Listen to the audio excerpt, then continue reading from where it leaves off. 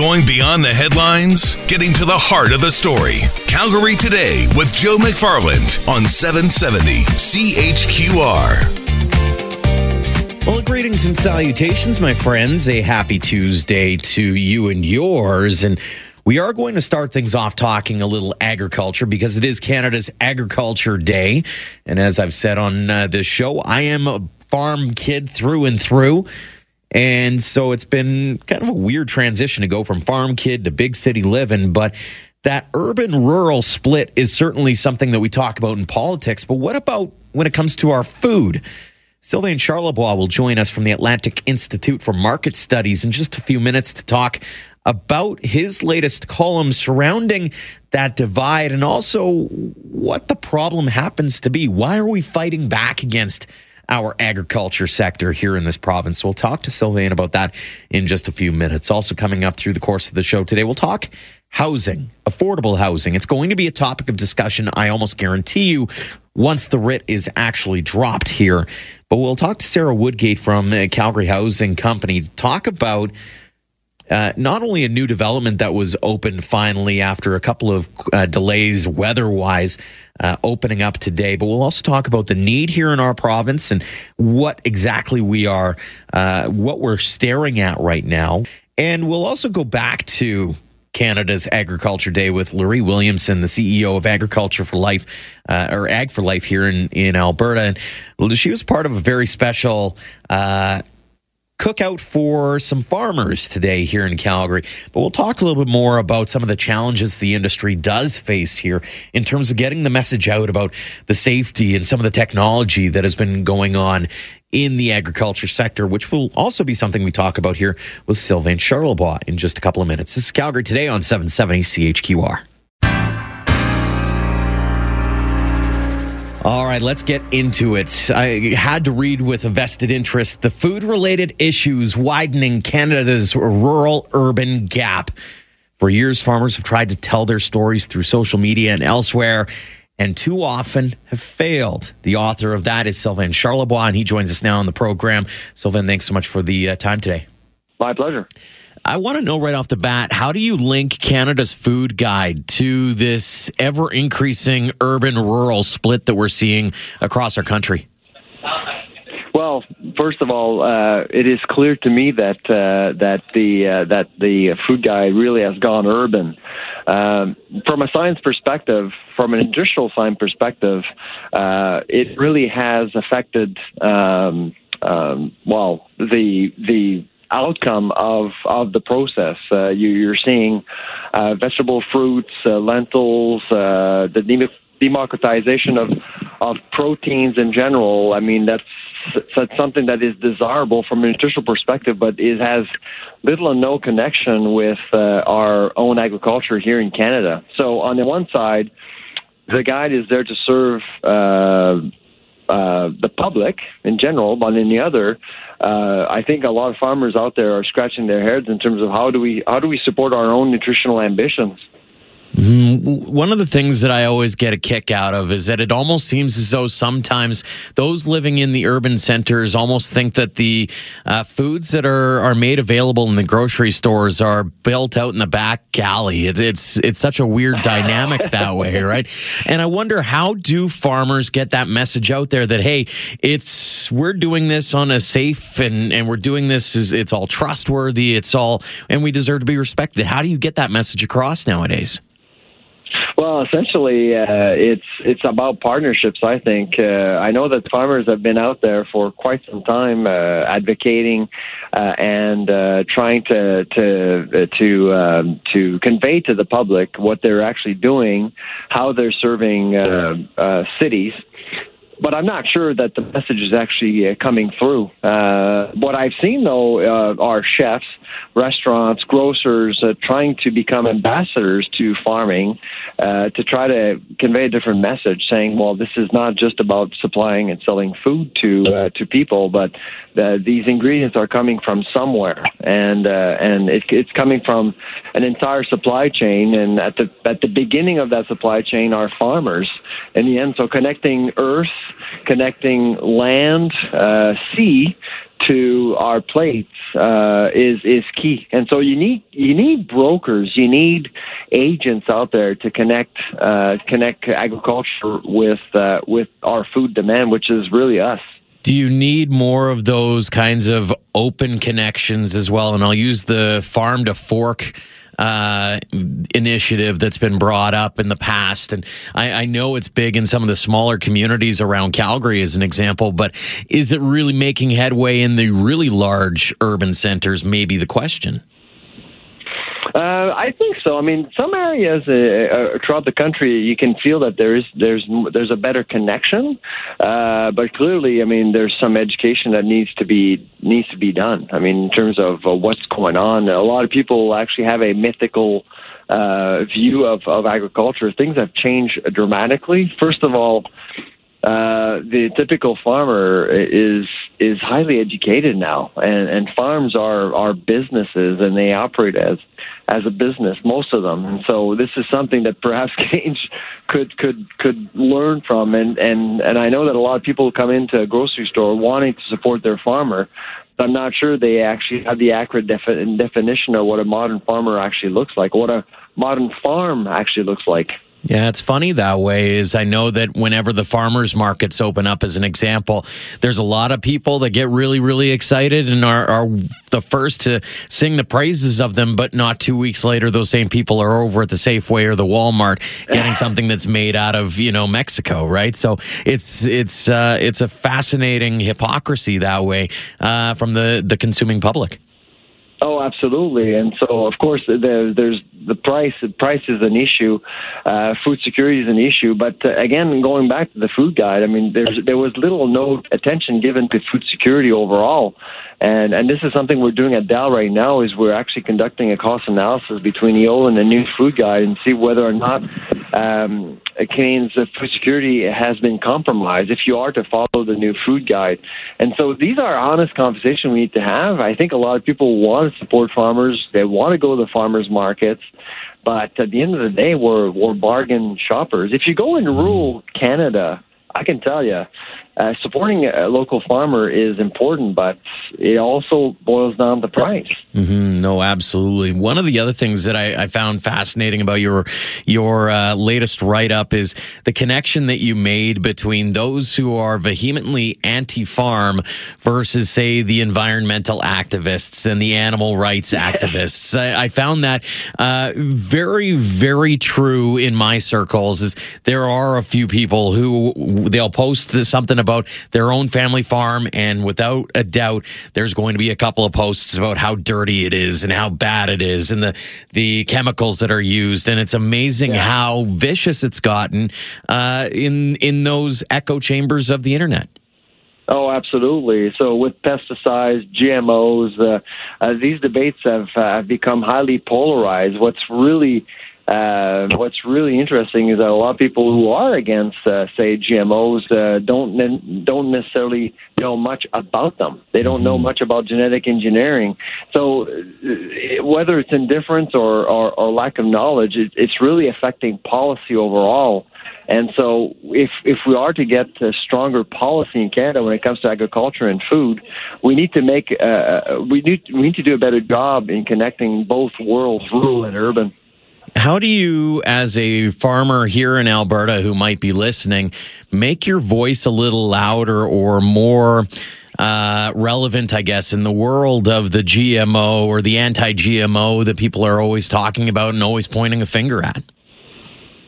I would say instead of advocating, which is really essentially noise now, you may want to partner with institutions like universities, trade groups, NGOs, and work together on research projects that build a case for your profession, for your economic role, generally speaking. And that's what's missing. Partnerships are going to be key moving forward. There are a lot of commodities that are under a lot of pressure these days. And if I'm thinking about Alberta, certainly cattle comes to mind. And if you want to survive, if you want to make sure that the cattle industry in Alberta survives and does very well, you want to partner with different groups so you can actually make your point come across. And from a standpoint of somebody who's living here in the city, there's the opposite is true. Is should there be more of an effort by some of the restaurants and some of the groups that are involved in industry to make those connections with your farmers around your area to make sure that both are being fed literally and figuratively, I guess. Oh, absolutely. I mean, the Earl's restaurant issue is a good example of a missed opportunity. You saw a restaurant chain going south to get the product that people were looking for, and a few days later, the company changed its mind and went back to Alberta beef. But I think there was a missed opportunity there to actually really invite the entire industry to adapt to a fragmented demand. When it comes to beef in general. So those are the kinds of things that we need to see more and more. And the only way to recognize these opportunities is through partnerships, like a restaurant chain and ranchers. That's a very dynamic, powerful combination.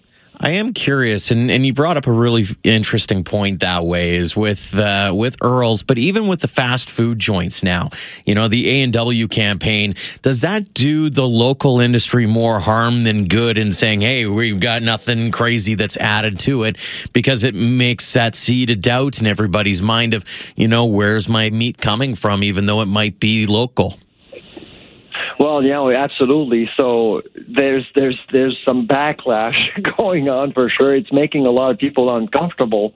But let's face it, the Beyond Meat campaign at A&W is successful, and so something's going on. I think as a cattle industry, let's say we talk about cattle, you want to understand why that product is being so successful, whereas 20 years ago when McDonald's released its veggie burger, it was a failure. Something has happened in the last 20 years, and if I were the cattle industry in Alberta, I certainly would want to understand exactly what's going on. I hate saying this, but a lot of food for thought in that conversation. So I do appreciate it. Thank you so much for the time this afternoon. My pleasure.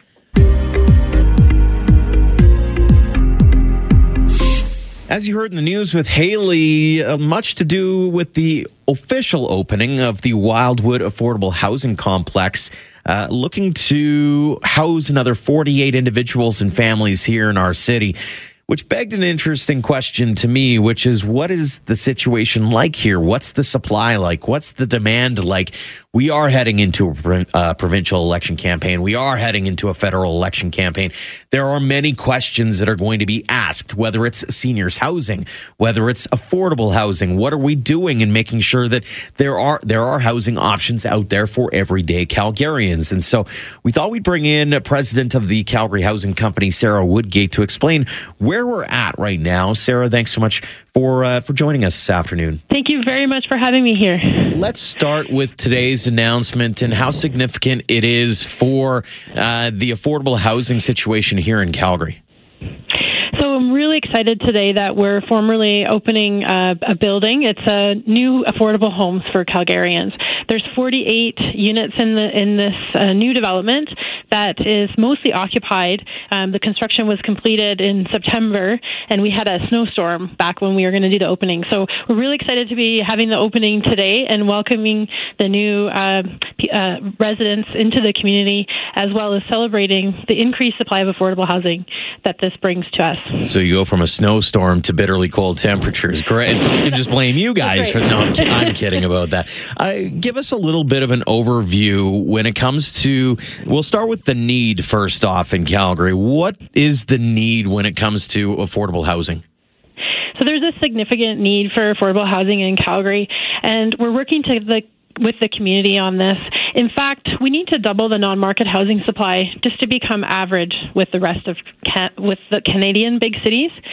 So our total non-market housing supply is only 3.6%, and other big cities is 6%. So what we're looking at is a shortfall of 15,000 new affordable rental housing units in Calgary in order to become average with the rest of Canada. One of the questions that always comes up is, how do you define affordable housing? What is the difference between, your normal run-of-the-mill house and something, or an apartment or condo, versus what you might be offering with the Calgary Housing Company? So affordable housing can be a really broadly used term. And when we're focusing on it in our sector is we're looking at housing that the private sector is generally not able to provide at an affordable rate to households. What that means to us is in Calgary is about households who earn about $65,000 a year income and who are overspending on housing costs. And so there's a few different ways to quantify it, but for us, affordable housing is where the market is unable to provide it on its own. We're really lucky in Calgary that about 78% of the housing is provided by the private sector, and we want to keep a really strong private sector housing supply. Where we step in to provide support and coordinate housing services is where people's incomes just aren't high enough to meet the cost of housing on their own. Is there a percentage in terms of where you're sitting there going, okay, I'm maxing out here because of what I'm paying for housing? What's the ideal percentage for your housing versus your income? So the ideal percentage, which is a widespread target, is households really shouldn't be paying more than 30% of their total gross income on housing costs. And do you know offhand how many people are actually getting close to that amount or that percentage? There's a very high number of households in Calgary that are overspending and within the income target. It's about 88,000 households in Calgary who are not being fully served by the private housing market. Talk a little bit about that supply, I suppose, and give us a little bit more insight into what you guys are constructing, what kinds of things you're hoping to see. Are we talking condos? Are we talking apartments? Are we talking full-out houses? What is ideal in the world of, I think you said 15,000 units that need to be built here to get us back to sort of that national average? Well, one of the things we know in the affordable housing profession is that there's no silver bullet for affordable housing, and there are many tools that we can use. And so our goal in Calgary is a little bit different than other large cities like Toronto or Vancouver. We do have a very healthy housing affordability, and what that means is the average household is not overspending on housing costs. And so to put it in terms of numbers, a very small percentage of households earning over $80,000 a year are overspending. In Calgary, it's the households that are earning $65,000 and under where a larger proportion is overspending. So our strategies are really targeting those markets. And so what we're focusing on is near market rental, affordable home ownership or attainable home ownership, and also deeply subsidized housing. Really excited. The building we're opening today is mixed market housing, which is great for building strong communities. So we have units that will rent for $350 a month, and so that would be where people pay based on their income, as well as we also have units that will be considered near market, which is also an area that's not well provided for in Calgary, and their rents will be just about $1,000 a month. Calgary Housing Company President Sarah Woodgate joining us on Calgary Today, talking about the affordable housing situation in our city. I have a couple more questions, Sarah, so stay on the line. We'll get back to you in just a couple of seconds. This is Calgary Today on 770 CHQR.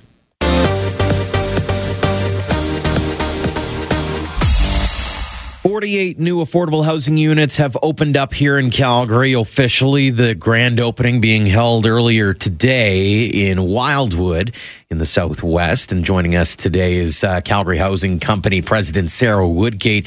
And one of the questions that always comes up in these kinds of announcements is, we're always looking for, I don't want to call it transitional housing, but at the same time, these kinds of affordable housing units allow people to get the opportunity to save up some money so they have something to fall back on for when they actually do want to enter into the home ownership realm. Talk a little bit about the significance of a project like this on that front. Certainly, we know that housing is a really big part of where people's income are going, but it's definitely not the only place. And so when we're looking at affordable housing, we are also focusing on affordable living. And so the new development we're opening today, when we're looking at sites, We look at locations that are close to transit to help with transportation costs, for example, close proximity to schools and grocery stores. And we're focusing on that affordable living element. Certainly, there are a lot of Calgarians who not only struggle with housing costs, but also with providing food and medicine and clothing. And so addressing having a home is the foundation. And once we can provide a home that's safe for families to thrive, we can also coordinate programs to help families out so that they have that opportunity to thrive. Calgary Housing Company partners with on home ownership, and we've been able to successfully work with our tenants to move about 100 families a year into home ownership, and that's through coordinated work. And so that is not the goal for all individuals, but it's certainly fantastic when that is an achievable goal that people are able to have after having affordable housing as a foundation to grow. Going forward, what would you like to see happen, or what needs to happen in order for us to maybe bridge that gap to allow for us to open up a little bit more of these affordable housing units here in Calgary? So we have one of the best times. We have a lot of challenges, but right now is one of the best times for affordable housing. We have a national housing strategy, a provincial housing strategy, and a city strategy. And one of the main focuses of that is we're really looking to scale up nonprofit housing providers. The city has identified a goal to develop 1,000 units over 10 years by leveraging federal and provincial funding. And then we're also working with the nonprofit sector. We had the Resolve campaign that some might be familiar with, which was really an international success at coordinating fundraising for nonprofit providers. And through that, we have hundreds of new units coming on stream by my colleagues in the housing sector. Our goal is to continue to focus on scaling up those nonprofits. We know that if a nonprofit has about 1,500 to 2,500 units to manage, they're more viable, they're more scalable in terms of their operating costs. And so we're providing things at the City of Calgary. We had the largest historic land sale a couple of years ago, and we're working on another nonprofit land transfer to provide land so that the nonprofits have assets. We're helping coordinate development approvals, and time is money, getting them into the ground as fast as possible. We have some nonprofits who have achieved that in 6 months in terms of getting through development processes. And we're also waiving fees so that when you have to apply for affordable housing, helping with that. And then we're able to stack those programs with federal and provincial funding in order to attract the dollars to Calgary and get people building, get the industry building, and get those homes created. So that's a large focus for us. The other piece that we're focusing on is I had mentioned we have thousands of units, but they're aging, and there's a huge focus and need for renovation and repair of the existing supply. Certainly a lot of moving parts, to be certain, and something that we'll be definitely keeping an eye on, as I know with 2 elections coming along as well, there's going to be a lot of focus on affordable housing, seniors housing, all kinds of housing issues. So we'll definitely be chatting with you again, Sarah. Thank you so much for the time this afternoon. Thank you very much. Sarah Woodgate is the president of the Calgary Housing Company, as again, 48 new affordable housing units in Wildwood officially opening up after a bit of a weather-related backlog, or not backlog, it was a weather-related delay in opening that facility back in September. You're listening to Calgary Today on 770 CHQR.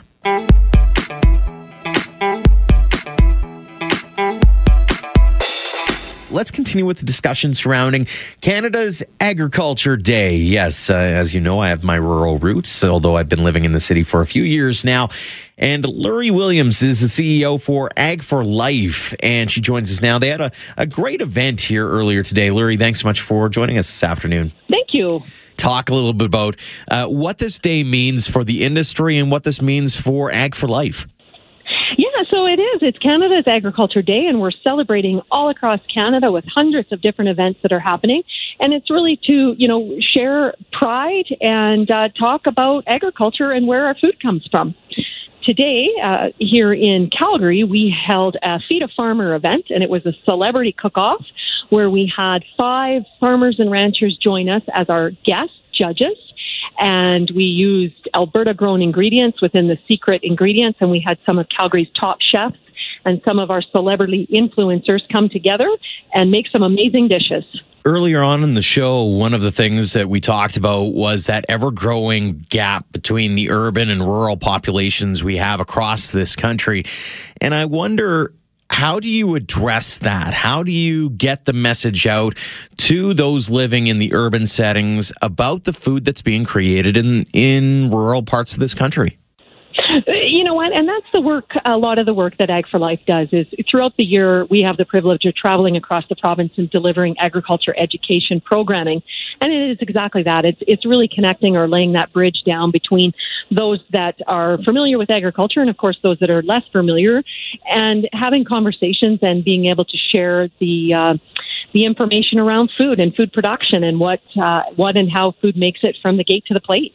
What would you say is the number one issue in bridging that gap? What's the one thing that maybe stands in the way of getting people to understand just how safe or where their food is coming from? I think I think there's a lot of interest nowadays in where food comes from, which is fantastic. People should understand and appreciate where their food comes from. I mean, it's vital in all of our lives. I think, communication is one of the biggest challenges is, people really need to take the time to investigate. If they're interested in food and food production, then, take the time to learn a little bit more about farming and the practices of farming. There's a lot of science and technology, a lot of innovation that's happening, and people are curious about that. And so the best thing you can do really is, like anything, is research a little bit and understand more about food and how the story of food and how it gets to your plate.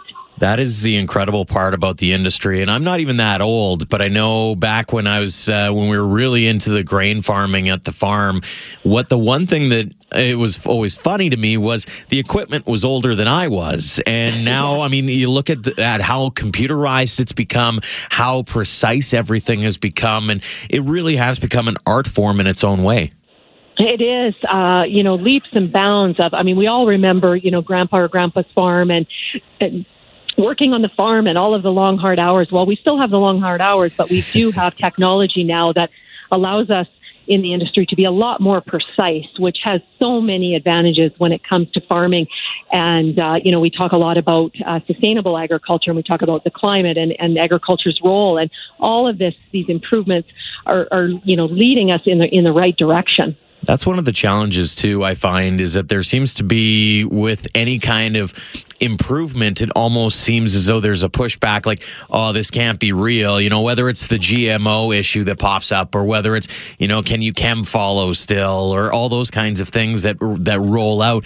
People are a little leery about it. So how do you fight that perception that, just because it's improved that much that must be something mischievous going on behind the scenes? And I think it's not like anything. There's advancements in all industries. And I think as food is personal to everyone, I think it's really important. Then again, it goes back to the education and the role that we do at Ag for Life. It's really around delivering the message, because there have been a lot of changes in agriculture and a lot of improvements when it comes to science and technology. And so, taking the time as a consumer to understand food, to understand exactly what it means. And, we think it's great at Ag for Life. We think it's fantastic that people are interested in food, where their food comes from.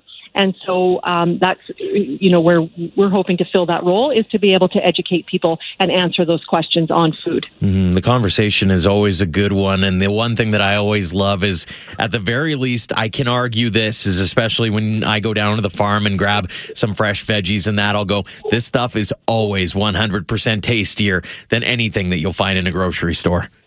It's pretty good. We're pretty lucky in this province to be able to have an abundance of food, to walk into the grocery store and have so much choice. So we are blessed. And I think that's what a day like today brings us, is a celebration and being thankful for all of the hard work of our farmers and ranchers. So we do have fresh food available to us. Without a doubt. Luree, thank you so much for the time, and hope you guys had fun and stayed warm at your event today. We did. Thank you so much. Luree Williamson, the CEO of Ag for Life, as it is Canada's Agriculture Day. This is Calgary Today on 770 CHQR. Thank you so much for downloading today's podcast. Do me a huge favor and leave a rating and a comment. And you can always hit me up on Twitter as well. Just follow me at Calgary Today.